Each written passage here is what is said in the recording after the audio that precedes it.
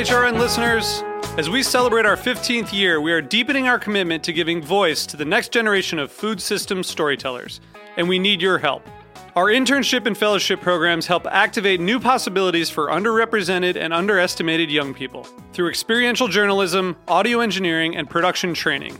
Through these unique programs, HRN helps food equity stewards build essential workforce readiness skills that expand their potential and foster economic mobility. Please consider supporting these critical programs. And with a minimum donation, you can be entered to win a dinner for two at an amazing restaurant in one of 8 cities and tickets to a concert at a great venue in one of those cities. We have incredible partners across the country who have donated, as they also share our passion for helping to educate the next generation of food systems storytellers. Check out heritageradionetwork.org/15 to donate and enter to win today. That's heritageradionetwork.org/15 to donate and enter to win today. And make sure you donate before March 31st. Thank you.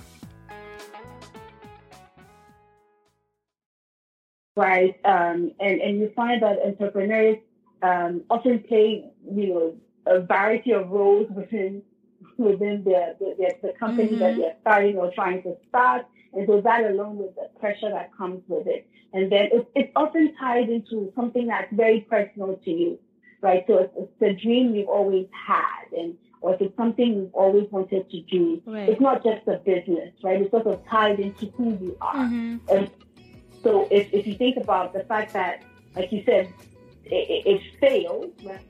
It's much bigger than just a business fail. It sort of hits at the core of who you are.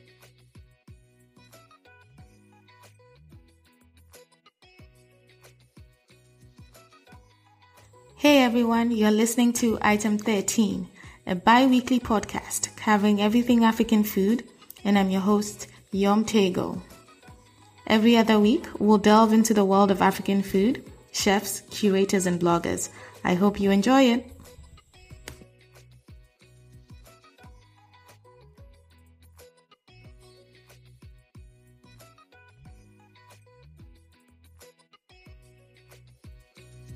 This week, I explore the topic of mental health in the context of entrepreneurs in the African food space. I speak to Dr. Carol Mathias-O'chez, a psychologist who is passionate about helping people thrive in all areas of their life. With a doctorate and master's in educational psychology and a Bachelor of Arts in psychology, her in-depth knowledge of learning and teaching provides an understanding of how people think, learn, and behave. She works with clients battling with depression, anxiety disorders, suicide ideation, among other mental illnesses. She's passionate about mental health awareness, changing the perceptions and stigma attached to mental health, and demystifying therapy. She's currently the in-house psychologist at SOS Herman Minor College in Accra, Ghana, heading their emotional counseling department.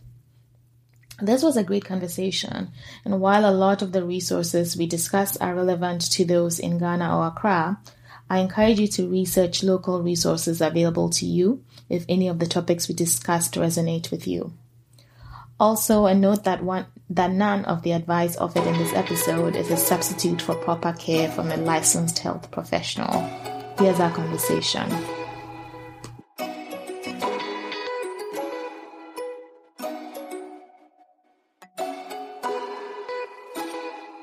So welcome to the show, Carol. Excited to have you on. Excited to talk about mental health with regard to food entrepreneurs specifically. I think we've done a lot of conversations around sort of skills and tools like PR and marketing, and we've interviewed entrepreneurs on their journeys. But I think one of the things that we overlook is the mental health piece. And so I thought having an expert like yourself join us and talk about that would be great. So I'm excited to have you on, and we'll see where this conversation goes. Thank you. I'm excited to be here. And I think we'll enjoy this. Yeah, I think this should be good. So we'll start with you telling us a little bit about yourself. So your background, how you sort of ended up in this space of mental health counseling, etc. Okay. All right. So well, I guess I'll start. I'm Ghanaian, raised in Ghana up until secondary school, went to Ashimoto School, and then left to the United States to do a degree. At the time, I had sort of like a vague interest in psychology. Wasn't really sure if that's what I wanted to pursue, but I sort of after, in my junior year, I was pretty sure after taking a couple of classes, I was like, okay, this is me. I can see myself doing this. And so I got an undergraduate degree in psychology and then went ahead to do a master's, to sort of qualify to be a clinical psychologist, and then decided to sort of take it a bit further and specialize in educational psychology. So I did a PhD in educational psychology. Oh my God. And so I spent 11 years doing that. But not just the PhD. So it's sort of, from undergrad to the end of my PhD program was about 11, 12 years. That's crazy. Ended up living in Atlanta for about 13, 14 years. Moved back to Ghana in 2015, September 2015, and just sort of got into the mental health scene in Ghana. I've always been interested in people. I've always been interested in helping people. People sort of gravitate towards me for advice, and sort of direction and, solutions to problem. I seem to connect well with people easily. And so psychology really was sort of like a natural fit. Not to say that it's been smooth sailing, but, and then definitely after moving back home and getting a greater appreciation for the mental health care scene in Ghana, it sort of boosted my passion even more. Yeah. So being that it's such a young field, and mental health care in Ghana really sort of has a long way to go. And so that has fueled my passion even more. Yeah, because I was actually going to ask you about that. So I feel like after, having all of that U.S. experience and probably there's some sort of excitement to coming, back home for whatever reason, and you come home, like what is the landscape like? Because I don't remember, and you have specifically an interest in educational psychology, which we can go into a little bit deeper in a little bit. But even just from a general like mental health field, I just don't think it's, and like you alluded to, it's not probably not as mature, and I don't even know like if culturally, and maybe more so now with the upcoming younger generation, it's maybe more acceptable. But even then, I think that there's still a certain cultural stigma, right, with definitely with asking for help. With that stuff. So what sort of was your initial experience when you first came in? Were you looking for a job or were you just looking to start your own thing right away? Well, I think sort of like in a foolhardy sort of way, I was looking to start my own thing. Okay. I'm going to come back home. I'm going to make a difference. I'm going to, change the world, which a part of me still has that. But, Ghana, as much as it's home and as much as we love Ghana, Ghana will sort of bring you back to it very quickly. But, the biggest thing with mental health still in Ghana is the stigma. Yeah. Right. I would say the stigma that's attached to mental health. And so that sort of comes from a lack of understanding of mental health and how mental health is different from mental illness, for example. Right. And then also, a lot of stigmatization that's attached to, the different mental illnesses that we have. For a lot of people in Ghana, mental health or mental illness, we immediately think of, the naked people we see walking on the street. Yeah, exactly. And that's that. It's a whole range of things. Yeah. And so the stigma, and then also I think the other big issue here in Ghana is access to care. The availability of care and then access to care. So I came sort of wanting to do something on my own, but then quickly realizing that, okay, you probably need to really get your feet wet, try and find somewhere to plant yourself and then sort of take off from there. Okay. But, I come and then I find I have to sort of, the good thing is we have a regulatory body now. It's called the Ghana Psychological Council. Oh, okay. You have to register, you have to stay registered, licensed with them in order to practice in Ghana. Okay. And so I went through the whole process of registering with them. It was a little long because I was US trained, but getting licensed here, and then sort of really starting to work. But before I worked with SOS, I sort of did some contract jobs here and there. One with Newmont Ghana, which was quite interesting. And then Christian International High School, I think it's in Dodowa. Okay. So it was just as a way of getting my feet wet. Right. And sort of figuring out what was happening on the scene. But it was a bit of a shock because coming from a place like the US where, as much as there's still stigma attached to mental health, by way of mental health professionals, it's a very organized profession. Yeah. By way of industry or profession, it's pretty much organized. In Ghana, they are sort of we're still getting our acts together. Which is a good thing, but it was a bit of a change for me. Right. So those were my struggles, in making the transition right. And then so now you've said you work for SOS, but then you also ended up doing your own thing, right? So you ran Thrive Care. So how did you make the leap into sort of doing your own thing, and why did you decide to do that in addition to what you do full time or with your day job, I guess? Okay, so I've been at SOS 3 years now. Thrive Care is new. Thrive Care was birthed in 2018. Oh, okay. And I love my job at SOS, and it's primarily sort of taking care of the emotional and mental health needs of the students and staff over there, and I love it. But then as in talking to people and sort of settling into Ghana, every time I would talk to people, the response sort of I would get back from people was, a range of things. First, like people not really understanding what psychologists do, what therapy is, what counseling is. So there's sort of the stigma, and then it's sort of shrouded in some mystery, and it's like, we're not really sure what you do, right.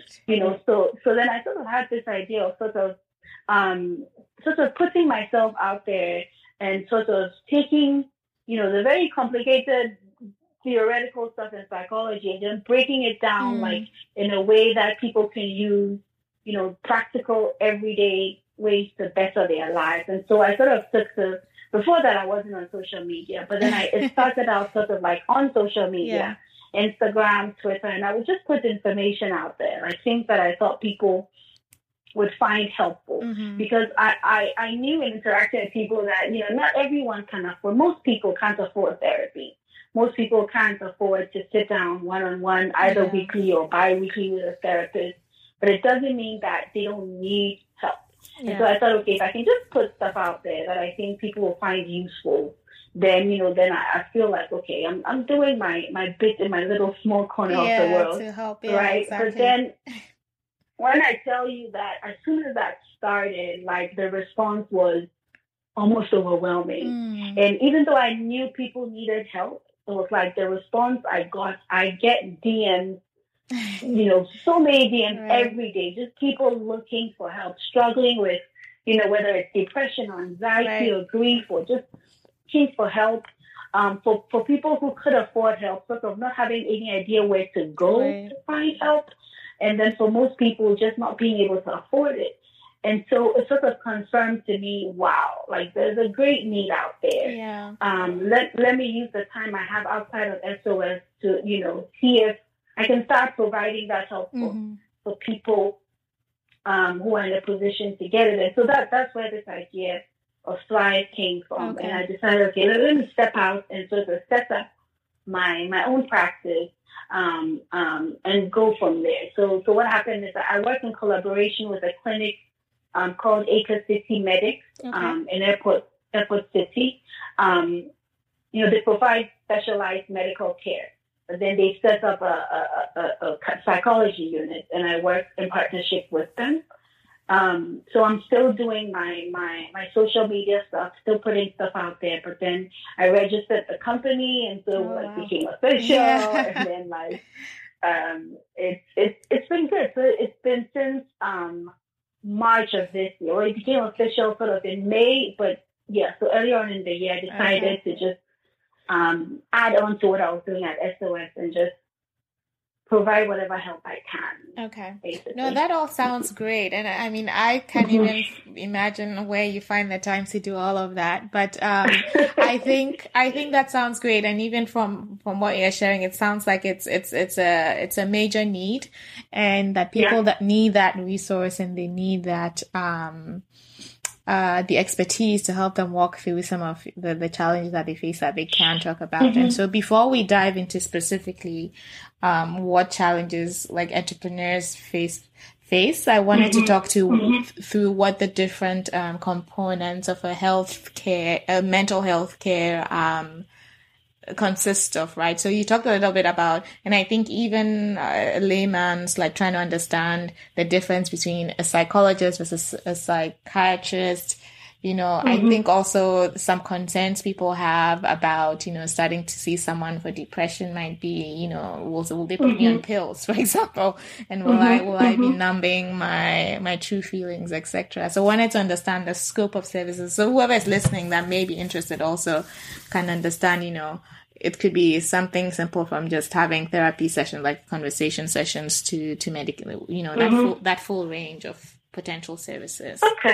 Okay. Well, psychology on its own, provides a wide range, right?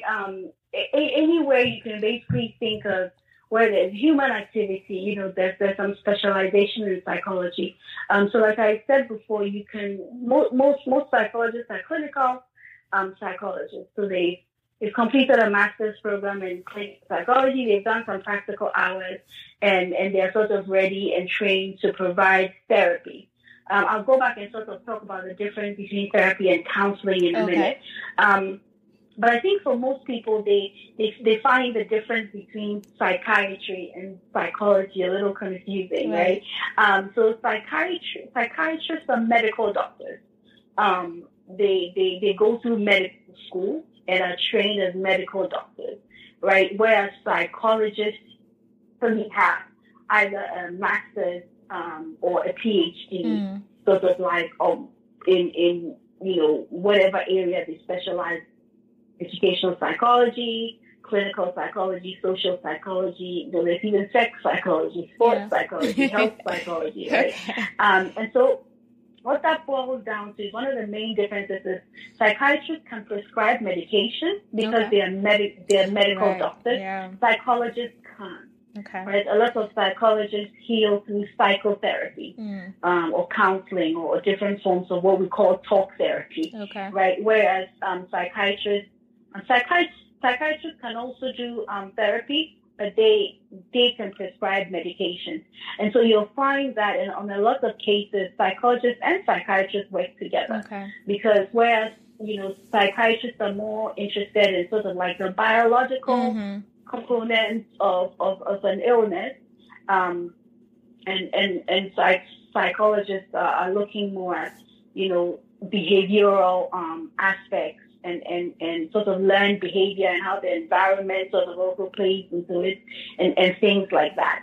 So there's a lot of overlap, but the main difference would be that psychiatrists are medical doctors and can prescribe medication. As a psychologist, I can't prescribe medication.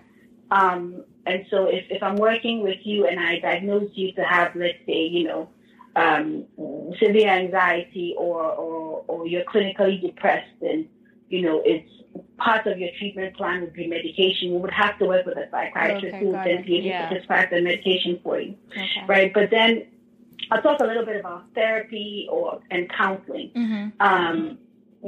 With counseling, you can also get trained specifically to be a counselor, right? There are counseling degrees that don't necessarily involve, getting a PhD or most of them are master's degrees.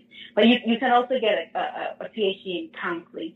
Counseling usually involves short-term talk therapy, right? So you have an issue, you go and you talk to a counselor. It's not as extended as therapy. Psychotherapy usually, involves a much more drawn-out program, treatment plan that you follow, usually in connection with a psychiatrist. Whereas counseling, usually you'll find out like little shorter sort of like very specific time periods of work. Right.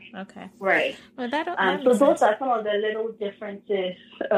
Even though there's a lot of overlap. And then in mental health, you also have psychiatrists, you have psychologists, you have counselors, you have psychiatric nurses, you have community health nurses. So there's a whole range of professionals that work in in mental health.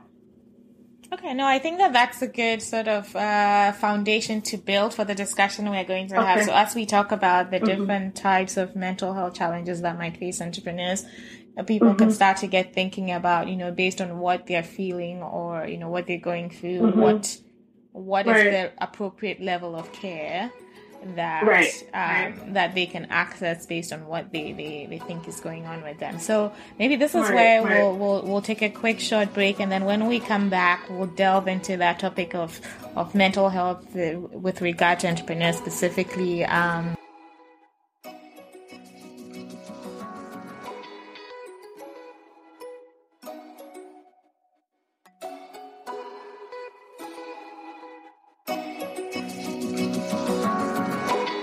Welcome back from the break.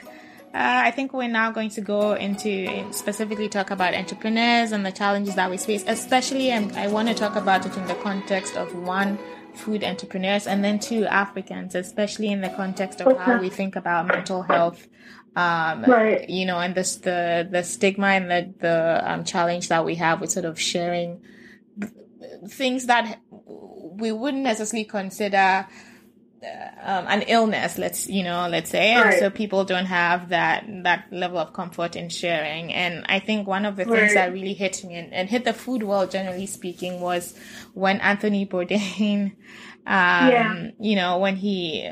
when he passed away, I think it was sometime last year. I think that it shocked the world, but I think specifically in the food world, because he just seemed, at least on the outside, right, as someone who lived his life to the fullest. He seemed to not have any qualms about what people thought of him, and he just was able to engage with people from all walks of life. And so it was just stunning to watch that and think, this person that seemed so comfortable in his skin, like if who knows what was going on in the background. And so that sort of struck me and actually was one of the reasons why I really wanted to do this.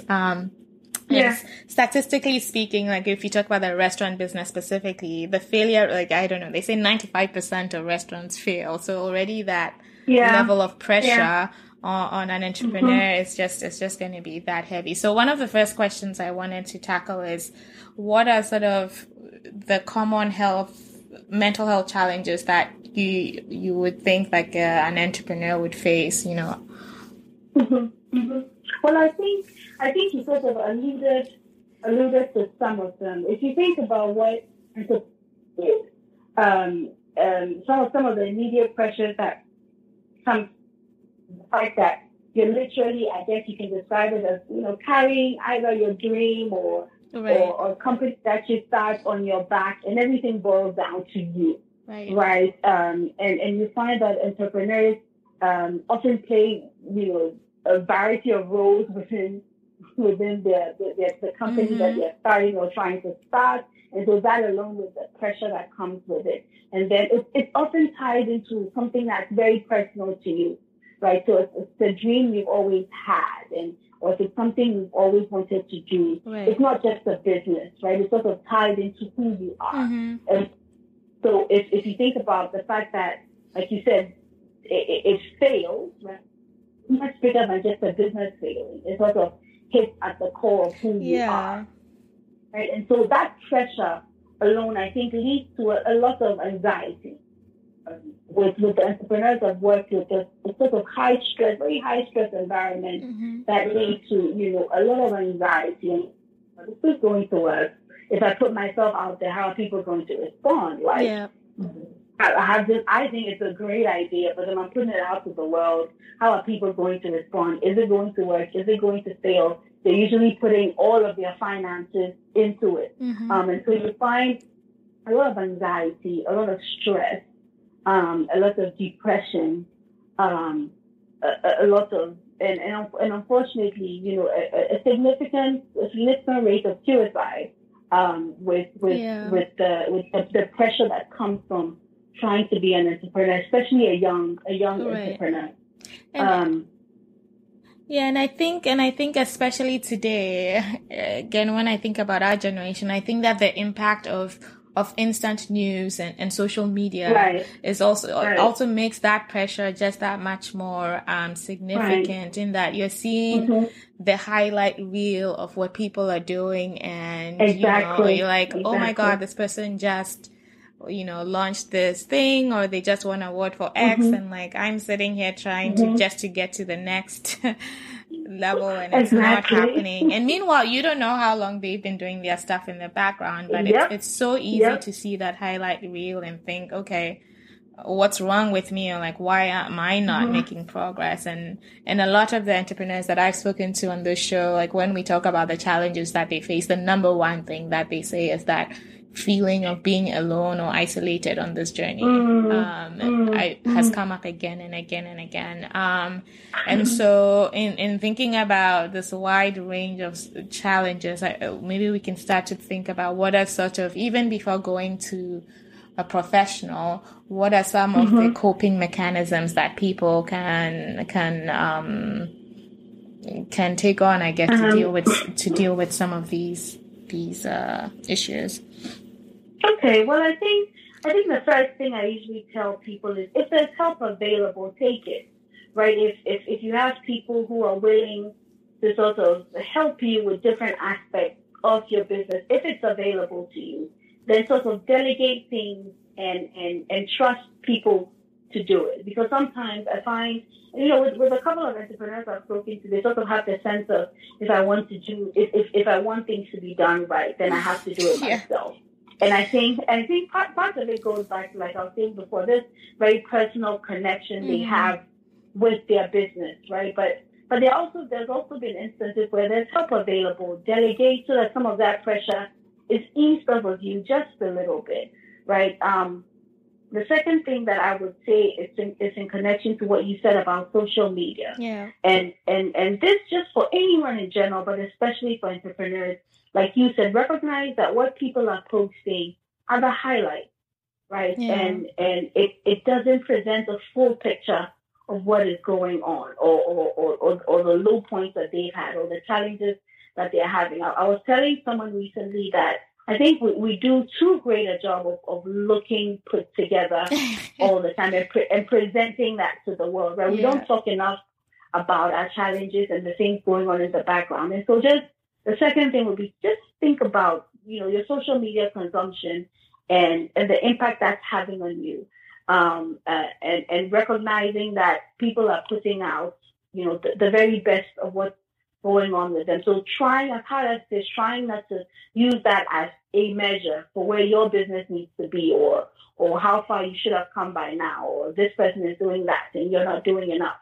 And sort of catching yourself when you find that you're doing that. The third thing I would say is take good care of yourself physically. That always helps with your mental health, right? That we can't separate our physical from our mental, right? It's all one, right? So making sure, and I know for entrepreneurs, the issue of sleep, right? You guys don't get enough rest, but you never rest. Go. But keeping in mind that if you want your body and your mind to keep sort of putting out at its optimum, you also have to give it what it needs. And it needs rest.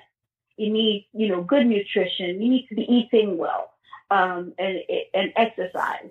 So just making sure that you're taking care of your body physically, because we find, for example, that exercise has an amazing impact on our overall mental health, right? So making sure that you're taking care of yourself physically, making sure that you sort of build in moments for you to de-stress.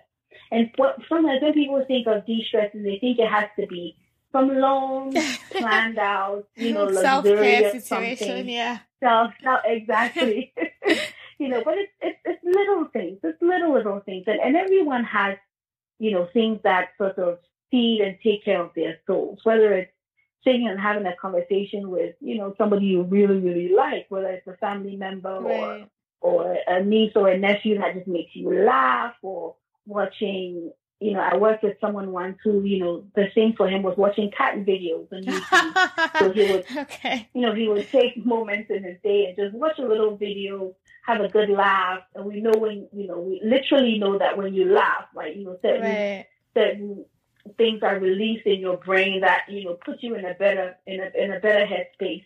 So finding little things you can do in your day or the week that sort of give you that moment. That was a good feeling. Making sure of finding a way to build that into your day. So those are the sort of the little tips that I would say that, without necessarily seeking professional help, you can do to help improve or lower the amount of stress that you tend to have. Yeah. So I think, for me, one of my challenges, I think, I don't even know what I would call it, is maybe decision fatigue is maybe what it is. Like thinking about all the different things that I have to do, and like, I think I want to do X food thing, right? But in doing this X food thing, I also need to figure out the marketing piece of it, the branding piece of it, the media piece of it. And it's all stuff that I'm not necessarily an expert on. So I tend to get into this black hole where I start to Google, like, how do you, use Instagram for this? And how do you use Twitter for this? And then it starts to get so overwhelming. It's like you're moving away from the core thing that you want to do because of all these other things that you have to do. And I'm actually working, with a coach, a counselor, a therapist, whatever she wants to call herself. And one of the things we've talked about is finding ways, the strategy we've talked about is finding ways to get back in touch with your why. Why are you doing this? Exactly. Yeah. And so that has been little things from journaling, making intentional decisions at the end of every day to figure out, what have I accomplished today? Because sometimes I find when I'm getting into this black hole, I don't even realize that, while I'm doing all this 100 million things, I'm actually making little steps towards this bigger goal. But I get so caught up in it that I'm not actually seeing the steps that are being accomplished. And so one of the tools that we talked about was taking a step back, even if it's every day. Even if I don't have time to write it, at least taking the time to stop and think about, what did I accomplish? What little step did I accomplish today? And, actually feeling good about it and not getting caught up in all of the little details. That's very, very important. Going back to the why, trying to connect with that at the time. Why did I start doing this in the first place? Keep going back to that. Excellent too. I call it sort of checking in with yourself at the end of the day. Yeah. Like you rightly said, what did I get done?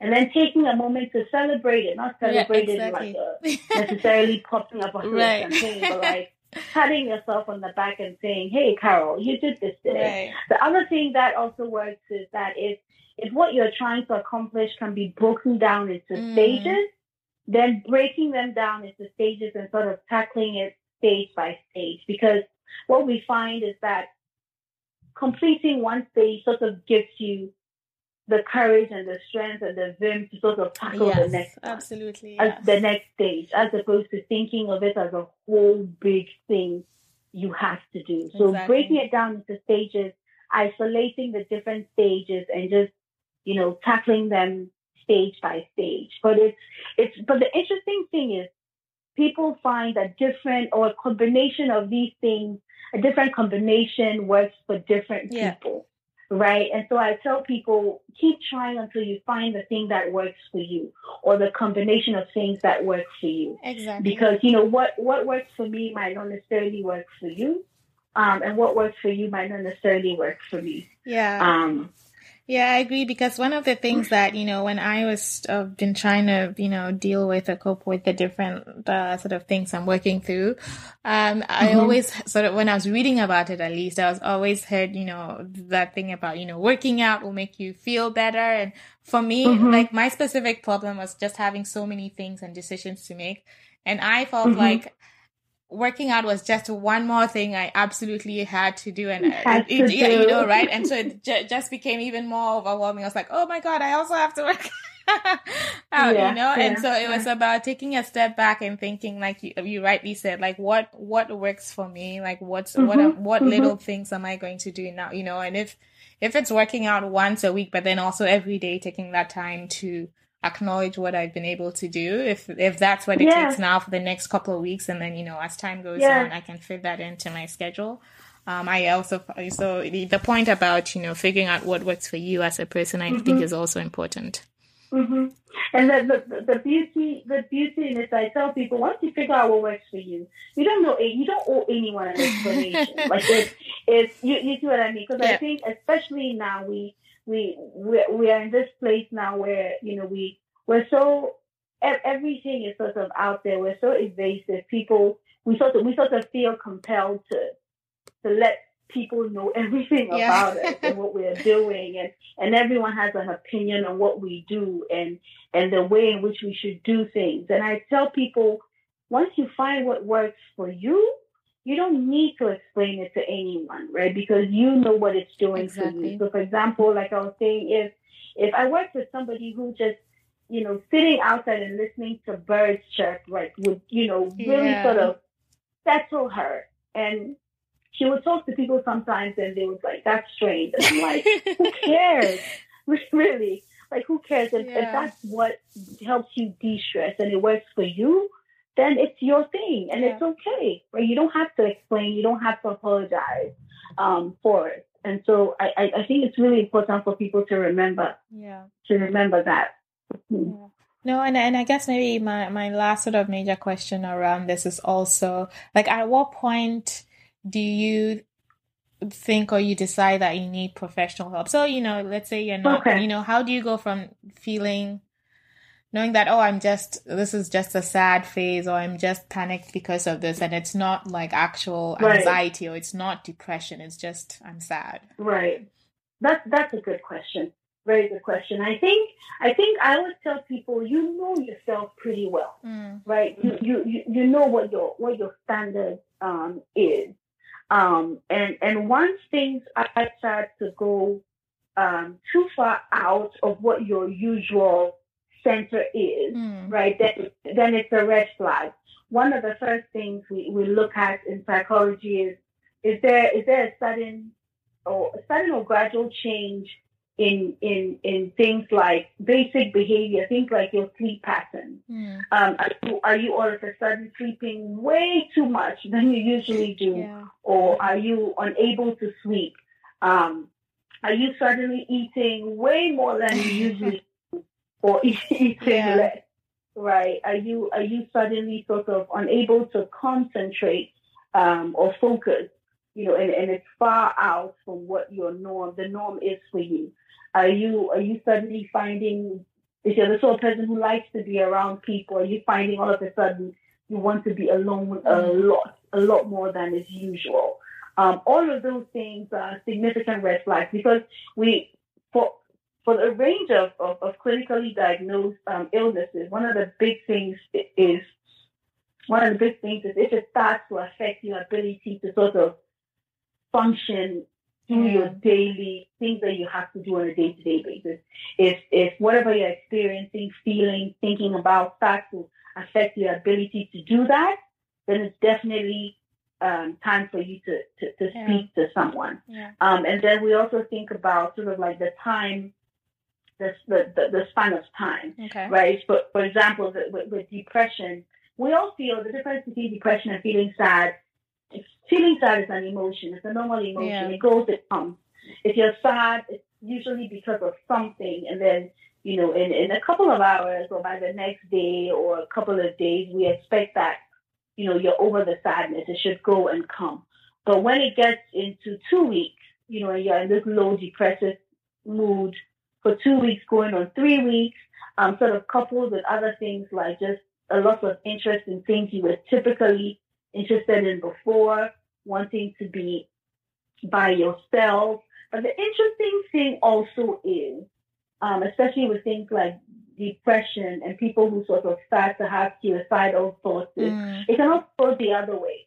Right? People who are depressed can seem overly happy. Right. They can seem really happy. They can seem to be on some high. They're happy all the time. They're feeling great, or they seem to be feeling great.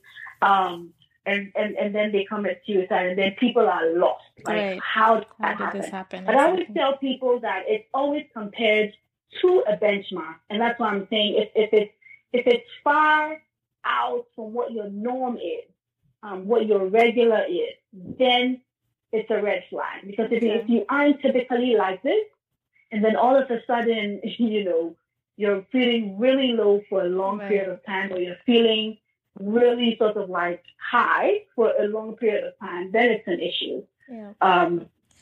So knowing yourself, self-awareness is incredibly important, right? Knowing what triggers you, what sort of gets you into certain moods is really very important in helping you notice, okay, something isn't quite right here. Yeah.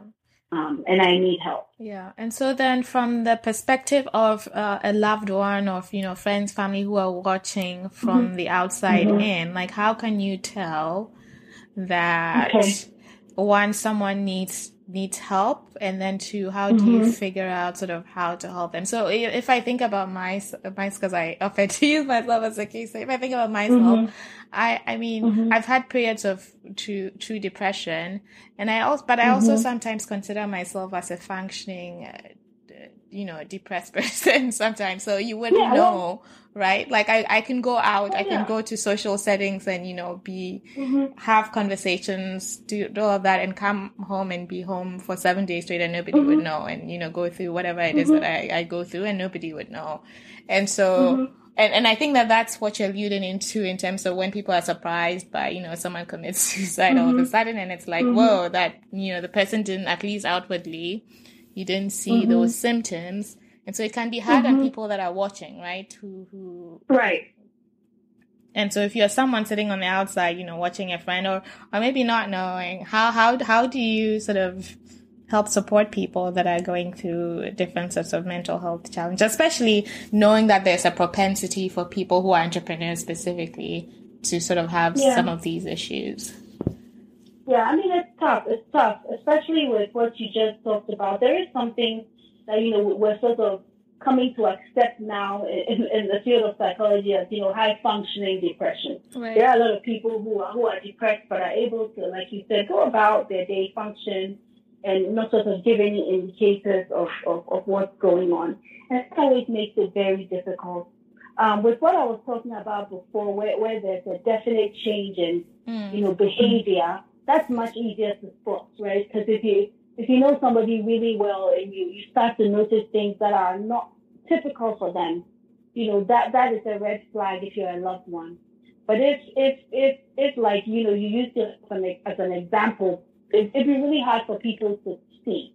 So what I tell people is, especially if you have friends who are doing high stress things, like, trying to start a business, right, or working in other really high stress environments, check in on them regularly. Yeah. Right. Ask them, how are you doing? And not just in like the generic, how are you sort of way, but like take them out once in a while, sit them down if you can, call them, like, how are you doing? This thing you were working on, how is it going? Because what that does is it provides an avenue for them to open up if there's something going on.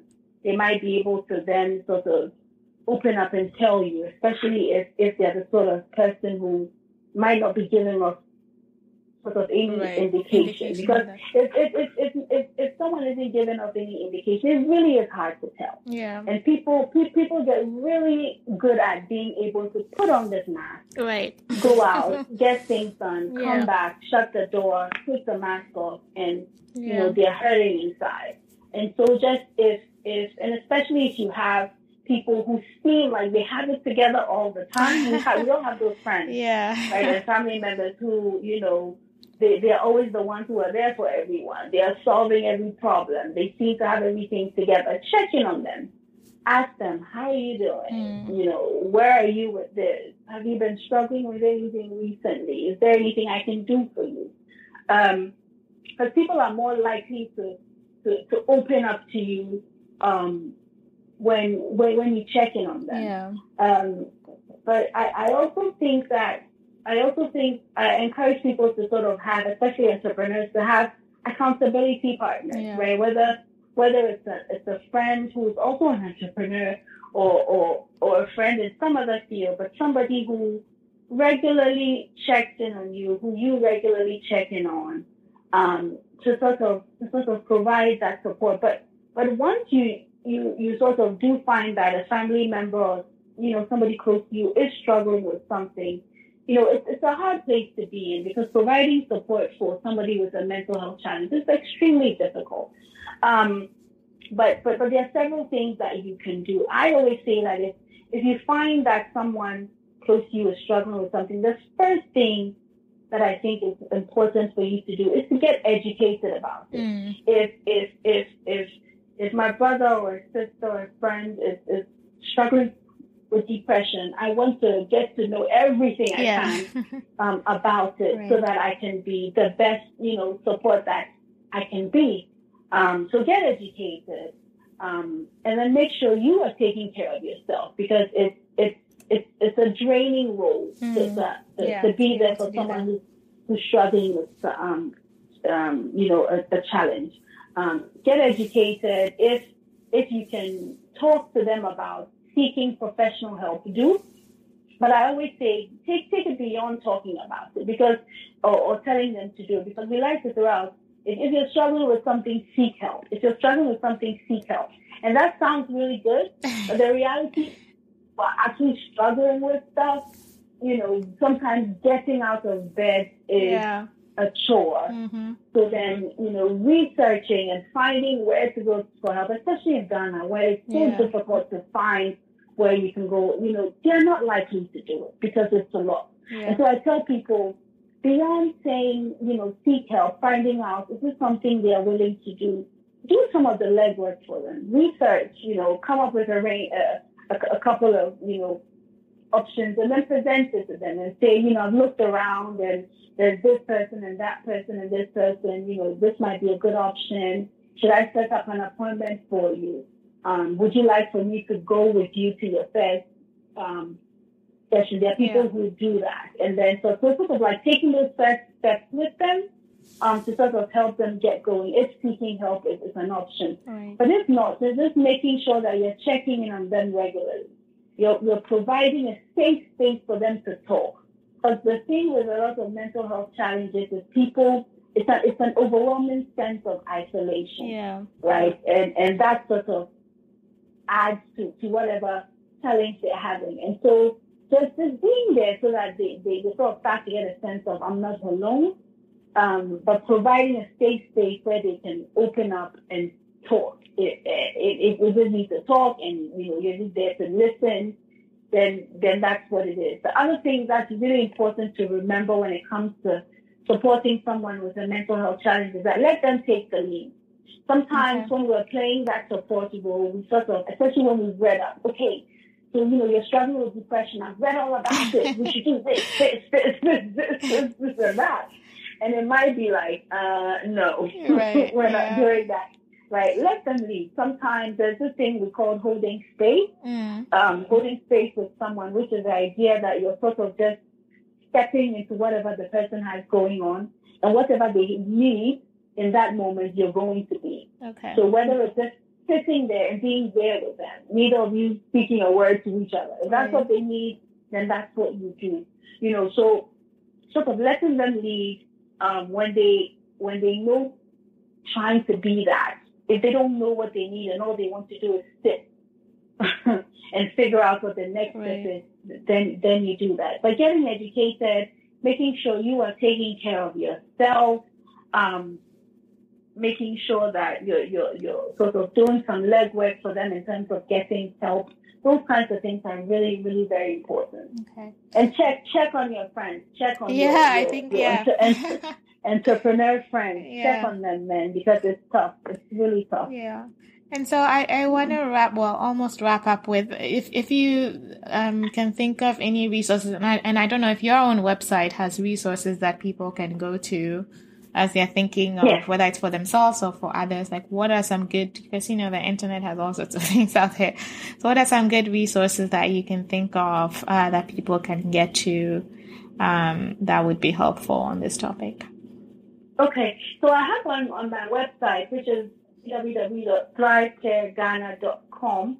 I have a list of mental health care providers, private, public, organizations that support, victims of abuse, sexual abuse, domestic violence, those kinds of things. There's a document put together by an organization that I have up on my website that sort of gives you all that information, their contact information, how you can contact them, which government hospitals have psychologists available, and great. Things like that. So at www.thrivecaregh.com, under blogs and resources, there's that document available.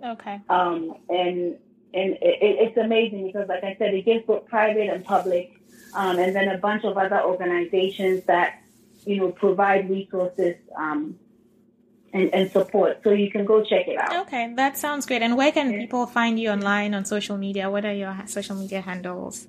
Okay, so for both Instagram and Twitter, it's Thrive__GH. Okay. So double underscore. Oh, okay. I'll remember that. I'll put that in the show notes also so people can just click on it and find it. Yeah. Okay, great. For both Twitter and Instagram. Okay. All right, then quickly we'll do the rapid fire questions and then I'll let you go. Okay. Should I be scared? No. These are really, really easy. And if you've listened to this before, it's not too crazy.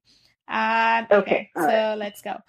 Instagram or Twitter, since you're on social media. Instagram or Twitter? Twitter. I'm not going to ask you Ghana Jollof or Niger Jollof because that's the place. So I'll ask you. My husband is Nigerian. So your husband is Nigerian. Okay, then I have to ask you. Then I have to ask you for the record. Oh boy, Ghana Jollof all the way. Okay. And then coffee or tea? Coffee. Oh, I'm such a coffee person. I know. It's terrible. I'm like a coffee addict. It's not even funny. Morning person or night person? Oh, I'm a night person. I'm not a morning person at all. I'm a morning person for sure. And then, if you could live on one dish for the rest of your life, what would that be? One what? Sorry? One dish. If you could have one meal for the rest of your life, what would that be? Oh, cake it with all the toppings, like with just pepper and avocado. I don't remember the last time I had cake. Wow. Everything. Yeah, no, that sounds good. And then, what's your favorite local restaurant? Buka, okay, because they have the whole it's good setting, good vibes. Buka in Accra. Cool. No, thank you so much for joining me for this conversation. I think it's an important topic, and I think we're able to do some deep dives here, and that I hope people find helpful as they sort of pursue their dream, their entrepreneurial dreams, that they don't have to go it alone, that there are resources out there to help them. And it takes a village. African says it takes a village. And so not to forget that the rest of that village that's out there to support you. So I think this was great. Thank you for having me. And one final note, if I may. Yeah. If you feel like you need help but you can't afford it, one of the things Thrive Care is doing this year is we're starting an online support, sort of a chat room that offers support for various challenges, and it's absolutely free. You don't have to sign on on the website, but to be facilitated by a mental health professional, either myself or another psychologist, different topics. So things like stress, depression, burnout, things like that. I'll be releasing, my social media handles, just releasing the different dates for the different sessions. So you sign up anonymously, you come online, join a conversation, get some, answers and tips, and also get to talk to other people who are struggling with some of the other things. And it's absolutely free. It's absolutely free. That's so please great. look out for that. Yeah, that's great. And I follow you. I follow you on social media. So when I see it come out, definitely will share and tweet out so people can know that that's available. I think that would be a great resource. Thank you. Thank you, Carol. This was Thank great. you. Hey guys, thanks for listening to Item 13, an Essence 13 production. If you like the show, please subscribe, rate, and review us on iTunes. To keep up to date on news and events from Essence 13, please follow us on Instagram, Facebook, and Twitter. Essence and the number 13. Thank you.